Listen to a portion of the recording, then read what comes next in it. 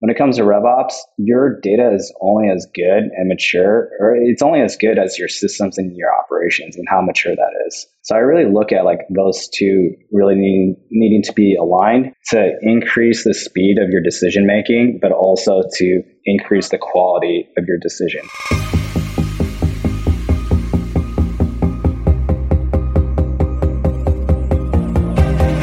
You're listening to Go-to-Market Excellence, the show for strategic leaders in B2B who understand the importance of data in accelerating growth.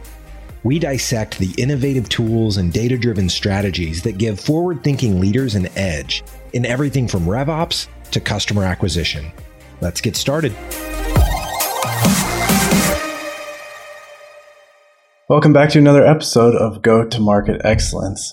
I have a guest here today from San Diego. James Lavastida is Chief of Staff Revenue at ClickUp, the business productivity app that is one of the fastest growing companies in the world. James has a deep background in finance and operations, which is serving him well as he plays a central role in helping ClickUp scale globally. James, welcome to the show. Hey, Dan, thanks for having me on. Super excited and really excited to talk about growth. And obviously, if you want to save a day a week, sign up for ClickUp. That's right. Yeah. And we're all seeing the billboards all over the country anytime we drive through any major city. So you guys are getting the word out for sure. And obviously, you were brought on about 6 months ago or so. And one of the big things that you're focused on is aligning product and engineering teams with customer success and sales. So, one of the things you told me was that the sooner you can align those functions, the better and healthier business you have. So how are you seeing that play out in the real world at ClickUp today? You're building the plane while it's flying. I think you alluded to it earlier. My background's in finance, so I've always kind of taken a top-down approach to really understanding the key strategic objectives and those quantifiable metrics. And as your company grows and matures, it really just depends on like how quickly those can align. For ClickUp, we went from like 50 to over 650 employees in about a year and a half. We had multiple teams and departments set up. So ideally, you want to say we'll hire a few executives and a few key leaders, and in a couple quarters, it'll align. But in general, like when you get the crazy opportunity to move extremely fast at ClickUp, you just have to have a lot of awareness and kind of keep laser focus on those key objectives. So it's been great. So you talk about moving crazy fast. Have you ever worked at a company? I know you're a startup guy for most of your career. Have you ever worked at a company that's not in crazy fast hypergrowth? Yeah, probably my first corporate job. It was actually even then it was a company that actually got acquired by AIG.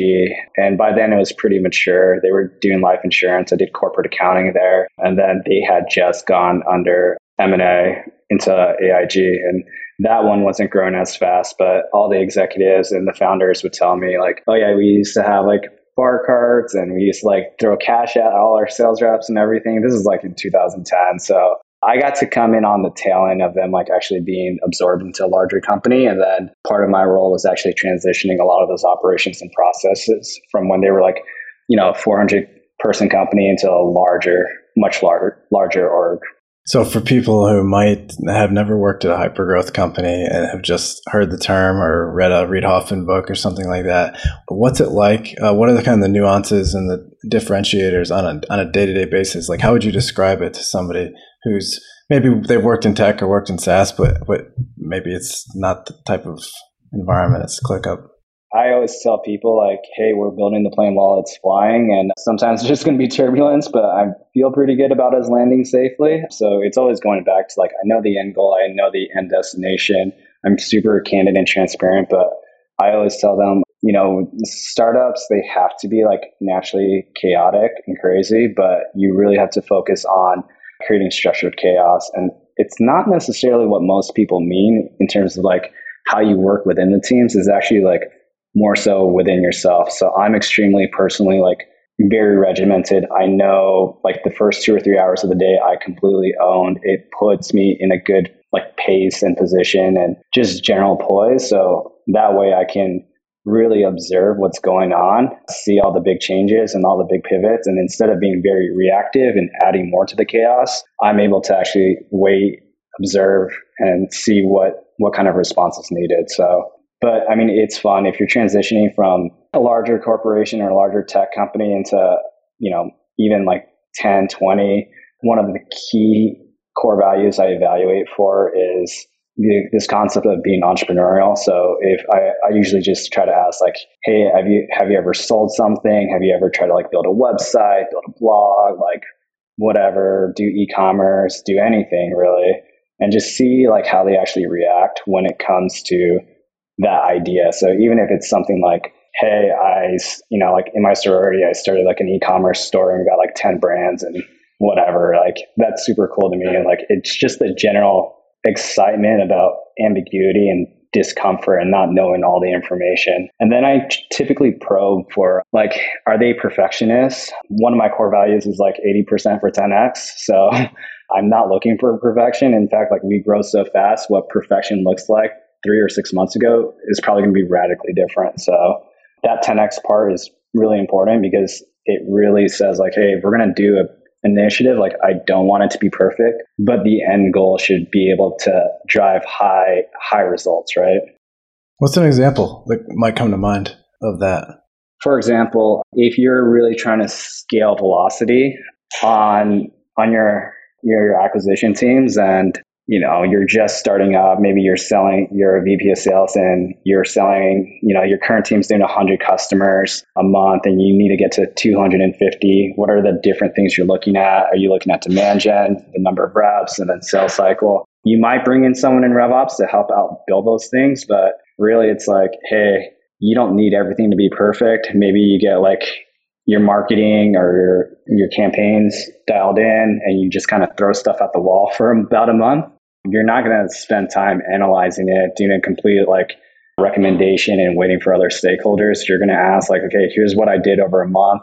By month 2, like we saw good growth in these areas. We're going to hyper focus on that. It may fail or it may do great. And by month 3, we should be able to hit 250. And so that's like a pretty like decent way I think about, observing something, putting in changes, betting on those changes in month 2, refining them throughout month 2, and then really like going for it in month 3. So James, going back to the question I asked about alignment between product, customer success, and sales, I think you said this to me last time we talked, but you're seeing the best go-to-market leaders, that you're seeing them become best friends with data and RevOps, and also working closely with CX and product. Let's break those two things apart.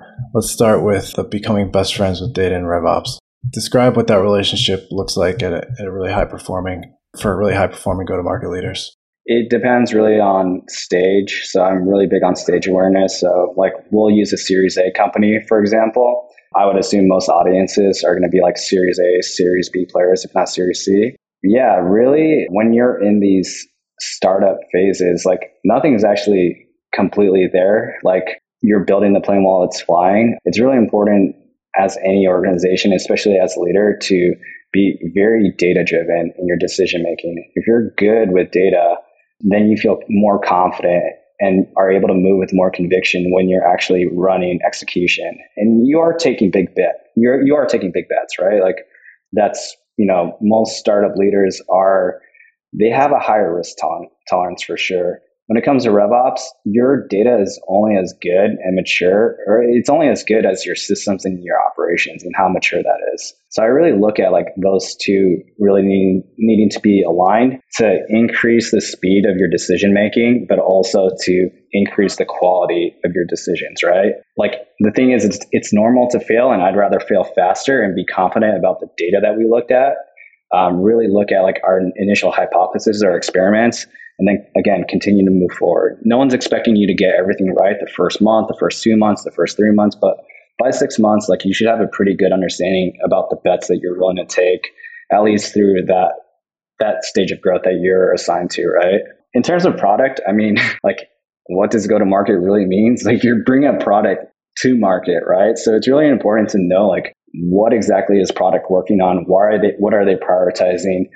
How can go-to-market teams actually communicate to product and engineering what the market is actually telling them that would be of value? But concurrently, like if there is misalignment between sales and support, which usually happens, is normal for like early stage company. Like you're growing, you need to hit revenue targets, you need to build your product, you need to build your platform. Product immaturity is a really normal thing. And I think once everyone becomes more intellectually and emotionally honest about that, it reduces a lot of like personal friction. So usually support and success, they have to deal with the tailwinds of maybe misset expectations. And if support can give that feedback to product can actually like iterate and improve it versus just like QAing and fixing bugs. But if you can really align all three of those teams really well together, you can like product and engineering can ultimately prioritize like, hey, I know these are bugs and I know they're not, perfect, but it sounds like if we prioritize this feature, at least from what the salespeople are saying, we'll be able to actually acquire more customers. We'll get deeper insights into how the customer can expand their value on the platform. So yeah, so you brought up getting feedback from sales. Let's dig into that for a second. Actually, there's a lot I want to dig into there. So the first one is, the product team trusts the sales team? I think most product engineers, and again, especially if your company culture values builders and entrepreneurs or that entrepreneurial mentality, they want to feel like they're building something that's meaningful. Obviously, if they're spending time building, they're getting requirements, they're actually introducing new tech, new features, they're setting up infrastructure. They don't want to feel like they're building and it's, going to waste, right? Like the reality is like every single high growth stage startup, they're held to very strong performance targets. And if you miss your performance target, which is sometimes normal, most likely like sales will say like, oh, well, we didn't have enough marketing, or, oh, well, the product was immature. So again, it's just the foresight of like really trying to line things very well. And it's actually good sales enablement. Like when you have a good understanding of the roadmap, you have more confidence and conviction to actually communicate to your customers, either through marketing enablement, or if you have like customer facing reps, they can communicate like, hey, that's a feature request that we actually get a lot. Last month during our all hands or our product all hands, we actually talked about prioritizing X, Y, and Z into the roadmap. So, what we could do is, tier out your pricing after 90 days during your implementation and onboarding time. And if we're able to, we feel confident about this feature release. In fact, like, it should come out in 60 days. We'd love to have you as part of the beta and actually help QA these new features. I mean, sales comes into play all the time. So ClickUp actually started first with a product and engineering internal tool, and then they were extremely support. Like it was all product engineering, operations, and support. So, actually like for ClickUp, our PLG model is a lot of support and community. So we use a tool where within the product experience itself, our customers can actually give feedback, and the CEO and founder Zeb would actually read all of those requests, and they would ship features like really, really quick. Like the head of product strategy would help ship those features like on a weekly basis, which is insane. So I think that's a lot. That definitely helped drive a ton of growth. When your customers feel like, they're free to give feedback and that you're able to release those features, it does give us a better sense of community, which, we haven't exactly like quantified the viral coefficients to a degree, but it's definitely a lot for sure. What I'm trying to get at is that you have product-led motion, but product is looking for feedback from not only the sales force, but they also get feedback from the community, obviously. So feedback in community, but also feedback from sales. I'm trying to understand where sales comes into play in the process of turning people into customers. And then how do you actually measure the feedback from sales? Because a lot of times, it's last customer call syndrome instead of really thoughtful product roadmap based on data from customers. So for instance, a lot of companies are using Gong to get product feedback from sales calls and then feeding it to the product team. And they're actually making product roadmap prioritization based on that. Do you guys do that? How do you use data to kind of like prioritize the roadmap? We don't currently do that right now. Again, we're rapidly growing. I think it really depends on what unit economic you're trying to improve on. So at my last company, we did do that exact same thing. We had a pretty strong direct sales team, pretty large team. And yeah, we would do exactly that. In that instance, we were looking to expand usage and net dollar retention. So our product teams we would keyword and query based on, for us, it was a fintech product and feature. And then we would get a lot of insight from what the sales team was saying, what the customers were responding with. So that directionality. Then we'd also look at like the onboarding team. And from there, because we knew we were expanding on net dollar retention, or we wanted to like increase that unit economic, that's where we would actually prioritize a lot of our product feedback. So it all comes back to what you said a few minutes ago, is being data driven and enabling quality decisions and rapid decisions. So let's do that for a couple minutes. I'm sure you've been part of putting in the data infrastructure at ClickUp to help you guys scale, also scale globally. What specifically did that look like, or what have you been a part of, or that you can speak to about the infrastructure you put in place to be able to make rapid decisions and enable leadership to make confident decisions too? I really do think if you really want to be a product-led company, you have to value data.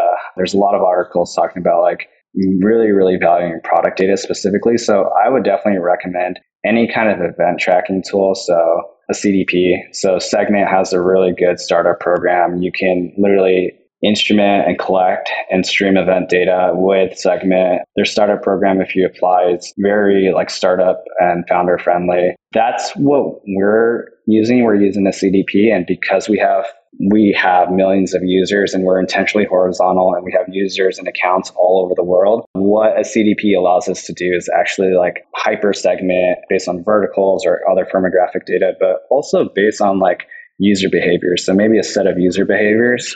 For us, one of the things that we really excel at is this idea of like multiplayer mode, and what multiplayer mode versus single player mode is. Say I sign up, maybe I'm the head of operations for Dan's go-to-market excellence company, and there's 5 other people. I sign up for ClickUp. I start a project saying like, hey, like I want to do a podcast. I get 4 of my employees on there. I can create a task, and with ClickUp, you can comment, you can like, you can comment, turn that to a task, and then you can emoji reaction to it. So you can react to it. So it's this idea of like really getting a lot of like players involved. And so that's an example of a use case. If I were to add more definition to that, I would say like, hey, I want to see what kind of users follow that same pattern.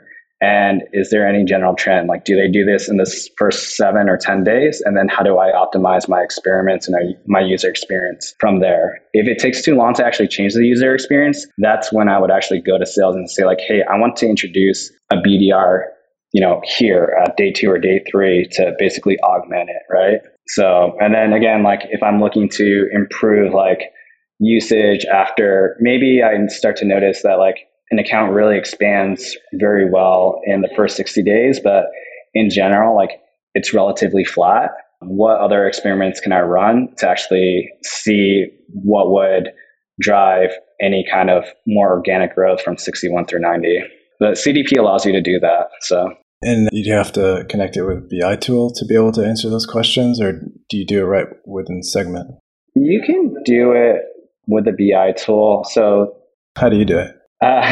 So you can send it to any destination. So you can send it to a data warehouse. You can even pipeline that data into your CRM. So I focus a lot on providing like thought leadership around like, hey, if you are trying to be PLG and you're like extremely like, you need to be cognizant of your costs. It's like most companies like Zapier, it's really cost effective to start. I know HubSpot, like it's extremely friendly to start as both marketing automation and CRM. Hopefully you can send all that product data into something like a HubSpot. You definitely could do that.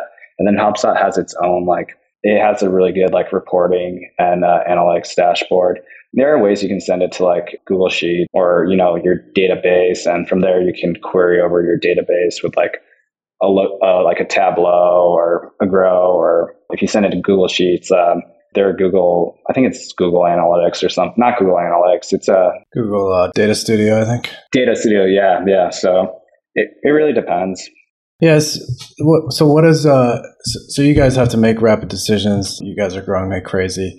So I'd love to know who owns BI or data analytics inside of ClickUp, and what does that function look like? Because you're talking about a lot of product data from millions of users. Are we talking about millions of users now?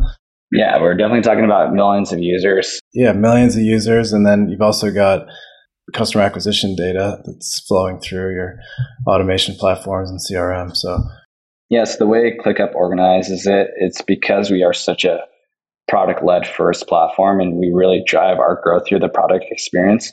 We have a data and analytics org who sits structurally separate from like engineering and definitely growth, and definitely structurally different than RevOps. There's a lot from data pipelines to data warehousing to data modeling. There are even tools that have like warehouse first actions that actually send model data into another like destination, like a CRM or maybe any other destination, like, I don't know, like an ERP that might have a custom field. So that's separate, but they should be working in conjunction for sure with engineering. There's, if there's something wrong within the product, which always happens, there's bugs, they should be aware of how that should impact the quality of the data, right? And especially if new tables are being built for new features, they should have a good awareness on how that data is being stored and what to query off of. So that's one. RevOps sits as a function in the revenue org, and then growth, again, because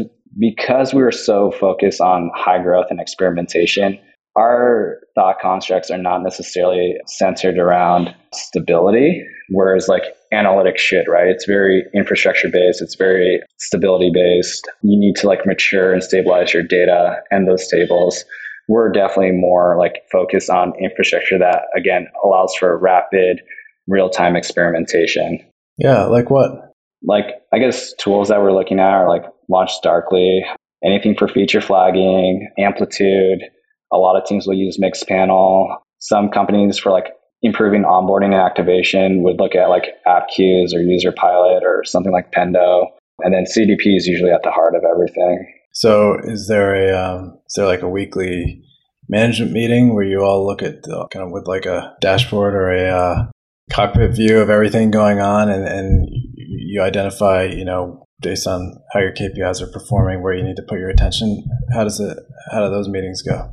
Yeah. So in general, ClickUp, we're an extremely data-driven and transparent culture. So every single week during our all hands, we have our functional leaders present all their KPIs and their progress and what's going on. In terms of like actually measuring and reporting data for improvement and what that looks like between cross-functional leaders and managers, again, I'll go back to like product adoption or as an example. It really depends on frequency, right? I actually talked about this with a few RevOps leaders yesterday. For us, it's like if I'm looking at improving the LTV or the usage past the first 60 days, I'll probably want to come up with an experiment that's a little bit more long-term, write down our hypothesis, write down our baseline, write down our goal, and really review and measure that over, a couple months. But I'm not going to be meeting on it like every single week, right? I need time for those experiments to actually play out. And I need to see if, does the growth and the expansion happen, from day 61 through 75, from 75 through 90, from 91 to 115.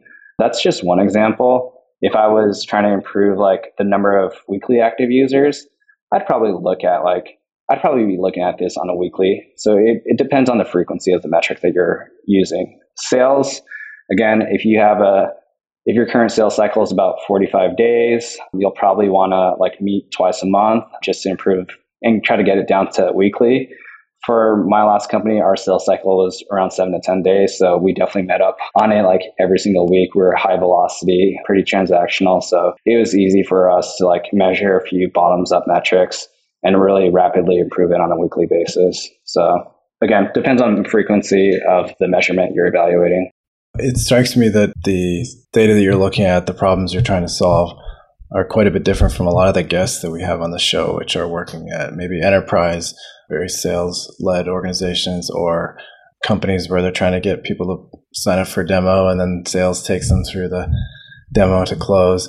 And, RevOps is focused so much on our salespeople putting in the right data, are the marketing campaigns set up to capture everything properly? And I'm sure that there's some of that goes on at ClickUp, but it sounds like you're more focused on after the initial conversion, after they sign up for a trial or a free account? And how do you turn those people into paid and expanding? Yeah, paid to expand. Yeah, I think it really just depends on like your model. Like, again, I'm always like pretty quantitatively I like to benchmark against like really good, generally accepted quantitative metrics. And so again, if like you're in the mid-market and enterprise and your ACV is like 10 or 15,000 to 50,000 and the sales cycle is about 6 months, you're probably not going to do that. That process can be multi-touch, multi-stakeholder. You really do need to start to look at like how is marketing actually getting the attention from, maybe you employ like a kind of a hybrid champion and challenger. And so like what's marketing doing or enablement or product marketing doing to like maybe get an IT owner to buy in, and how do you actually like equip them with the right maybe white papers or video content to make whoever your champion is a little bit more successful in getting their buy-in from like IT or security or even just like IT implementation or even like more senior executive leadership. Sometimes with a newer technology, being able to refer to like professional services is a really great way to get buy-in, and professional services might step in at like month 3 or month 4. But again, I'm looking again at like, what is the size of the contract and what is like your generally accepted sales cycle for that contract. There, you probably are not going to take a completely bottoms up approach that can and should be automated. But if you're a PLG company and you can have a pretty like fast like onboarding and activation journey, definitely like on a bottoms up product led adoption based approach. So I'm super curious. I've talked to a lot of CRO, chief revenue officers, had a lot of heads of rev ops on go-to-market excellence, but you're the first person with the title chief of staff revenue. So I'm just curious, like, what does a week in the life of James look like as chief of staff revenue? What kind of challenges are you tackling on a daily, weekly basis? And I guess, kind of describe why your role is critical, and maybe because maybe there's other companies that could really use a chief of staff on their team. Great question. I mean, chief of staff roles are like kind of intentionally ambiguous, and it's typically designed to give eyes and ears to the revenue org on, key areas and projects or objectives that typically like they can't focus on, but they need that information, right? And they need things to be aligned. So it's very common for them to take on like very special projects. Again, because of like my background in finance and strategy, like some of the first things I was doing was like scaling out our accounting and finance and strategy teams. We are rapidly scaling our go-to-market organizations, but in order to both maintain our current rate of growth with our PLG model, as well as support like a more enterprise motion, we needed to do CDP. And for that, like I needed to start working a lot closer with professional services, product, and the engineering orgs. Things that, like, again, if you're really trying to align the revenue org with product and a great customer experience, that's a good affordability to the revenue org, right? Like you have a good advocate in that sense. Most COSs are like they very much embrace like kind of like a servant leadership approach. So they really like to do things and really like to help on a wide array of projects. So good depth and good breadth. But again, I think they're very project focused. So usually when I come in, or before I came in, I really wanted to make sure to focus on what were the 3 or 4 main objectives that we needed to complete in a couple quarters. And if we can get an agreement there, that would drive us to like our end goal in 6 months. Will I have really the autonomy to like get after it, right? So I do that. So if we're saying like we want X, Y, and Z in 3 months or 6 quarters, I make sure to be very focused on that. HubSpot strategic planning process was like an M spot with the O being omissions. I think that's super critical. Like it's very natural for a high growing startup to kind of have a lot of energy that can boil the ocean, but you really got to avoid boiling the ocean and like really say like, hey, these are what's important. These are the plays. These are the metrics that we're going to evaluate things on. But these are the things that we're going to omit. So I was really good about like omitting. So I think it depends. Like COSs, like they can shadow all the functional leaders in meetings with, whoever their principal is. And then that person can be the de facto decision maker if the principal is not available. In this instance, I was able to start to kind of bridge that chasm while we were building out the go-to-market org to product CX and engineering, right? And go-to-market. So I'm actually like operate fairly autonomously, which I kind of like. I'm definitely more like a entrepreneur. So that autonomy in space was very, very important to me. But we have consistent, like very high strategic feedbacks. And I'm always communicative, like, hey, like I encountered X, Y, and Z here. I might not have insight to another concurrent project here. Can you help me remove this blocker dependency? What would you say are the top 2 or 3 things that you report to the CRO, I'm guessing, Chief Revenue Officer? Head of Global Revenue. Okay. So if you're advising another CRO or head of revenue or a head of growth, and they're trying to hire a chief of staff for their team to help them do similar things that you're doing, tackle different challenges, help bridge cross-functional teams, what are the top 2 or 3 skills that are must-haves, non-negotiable, that you would advise them to look for when they're hiring that person? I'll go persona more so. I'll say like a good head of RevOps or VP of RevOps for sure. I think that's one of the more like emerging trends I saw within the community. It's like, what is the future of a VP of RevOps? Are they going to be the CRO? Blah, blah, blah. Should there be like a chief revenue operations officer? I think the intent there was that they were trying to get a little bit more buy-in on the decision-making process over strategic objectives. And so if I was a CRO and I was looking for a COS for me, RevOps typically encompasses a lot of very good with process and documentation, general good program management. They should be extremely data driven and they should be people person. So the ability to actually work with cross-functional leaders, people person definitely for communication and really having that tactical empathy. I think that's probably the key. That would be the key kind of persona I would be looking for. Yeah, that makes a ton of sense. And do you work a lot with the RevOps team at ClickUp? I wish. Truthfully, again, with the nature of CDP, it's very like engineering and data focused and oriented. So I do work with the RevOps stakeholders in terms of like, hey, like how can we manage a new procurement intake process to make sure our systems are aligned with our CDP and data efforts. But my background prior to this was like RevOps, revenue operations and strategic operations. So I have a lot of tactical empathy for the community. Yeah, you mentioned your background, so I wanted to ask you something about your experience at, I believe it was Ghostsite, and you were involved in putting a gamification program in place that really helped accelerate sales. I don't know of anyone who has done that successfully, so I'd love to hear about it. Like I said, we're a fun, like high velocity transactional sales model, pretty similar outbound model that the Yelp and Groupon teams would employ. We really believed in, me personally, I believe in like going top down to set your strategic objectives, but building bottoms up almost with anything I do.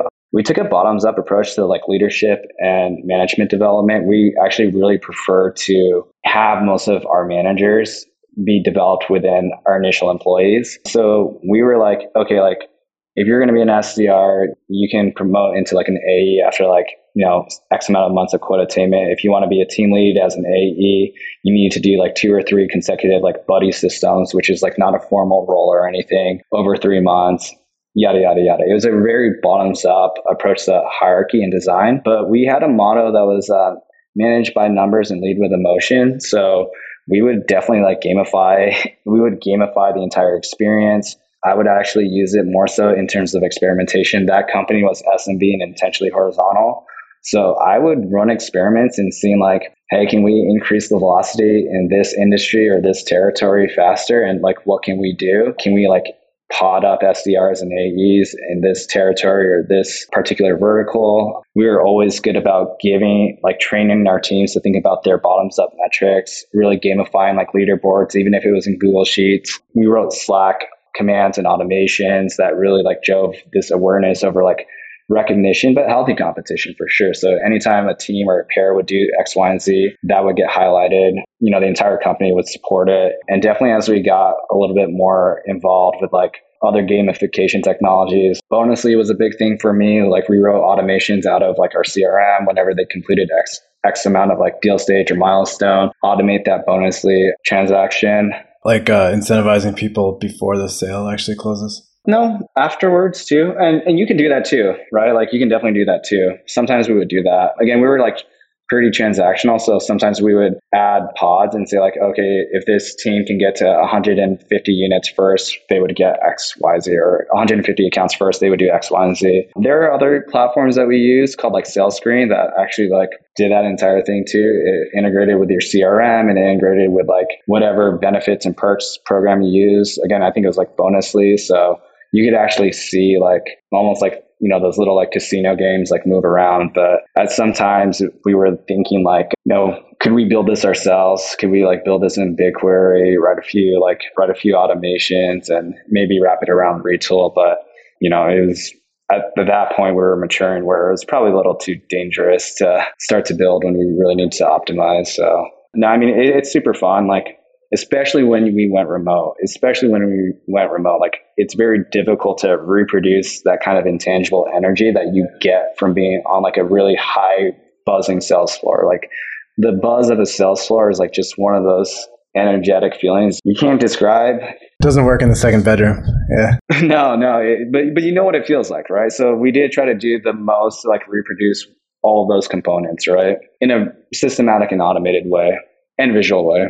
Is there a stage you think, I know you're very stage aware, is there a stage you think that works really well and a stage where it kind of like loses its influence, or can it work anywhere if it's done right? I mean, like we definitely started doing that like from Series C all the way through like our Series B. I think, it depends, right? Like sometimes like someone might come in to do that for change management at a later stage company because they notice like, you know, their sales culture just isn't that strong. But again, it was always like managed by numbers, lead with emotions. It wasn't like micromanagement. It was really just giving a blueprint and communicating very clearly and quantitatively like, hey, this is what we think success looks like. And we are going to be like extremely tactically empathetic on helping you get there, right? All right. So last question for you, James. I will ask all my guests that come on the show. And I get a bunch of different answers from CEO to CFO to CRO, etc. Who should RevOps roll up to? I think CEO. CEO. Yeah, for sure. I think so. Especially as things like start to mature a little bit more. OpenView released an article on like why the growth org should be a completely separate org and report directly into the CEO. I think it's pretty similar to RevOps. In order for RevOps to be very, very successful, they need to be very acutely aware of what's going on with data, what's going on with product. They need to have their roadmap and their priorities protected. A lot of times when push comes to shove, short-term revenue gains that often are the detriment to, you know, the LTV or overall customer experience sometimes get prioritized. I do see RevOps as being that nice, extremely disciplined connective tissue that really orchestrates a lot of that like kind of central nervous system for the business. Yeah, I love that. And I love that take about the CEO, because I actually think that a lot of RevOps leaders are actually, that's a new path to the CEO, because they have to work with sales, marketing, CS, support. My team was responsible for like CX, like any CX implementation, like understanding like, hey, how should we coalesce like Intercom with Zendesk? Oh yeah, it was always like my team doing that. And so eventually like most RevOps leaders are brought in to help optimize acquisition. But as they mature, like their functions and teams definitely like go down the customer journey. So we really started to think more in terms of growth loops versus your traditional top-down revenue funnel. You're just going to end the episode with that? I'm just kidding. You can't. What is that? What do you mean by that? And the growth loops versus top-down funnel. What were you referring to there?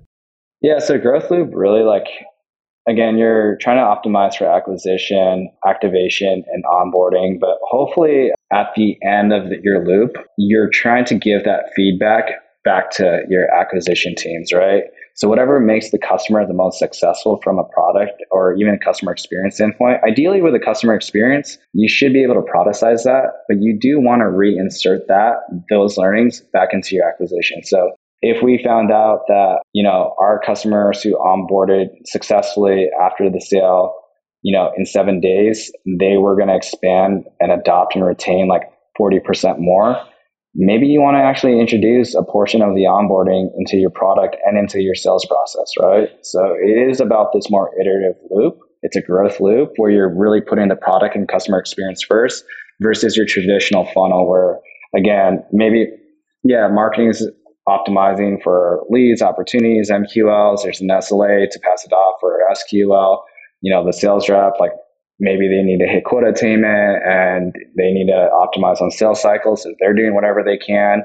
And that's what it looks like. And it kind of stops there. But what happens on the post sales effect, right? Like, so that's, I think where like that funnel is a little bit short-sighted.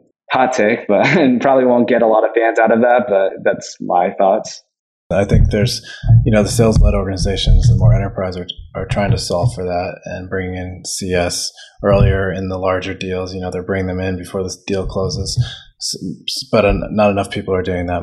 There's still too many marketing organizations that are just, get it to the next stage in the funnel and move on. And I think that attitude of getting feedback post-sale and then applying it is super critical. And obviously it's something that you can do when you have a ton of data and a ton of customers coming through like you guys do at ClickUp.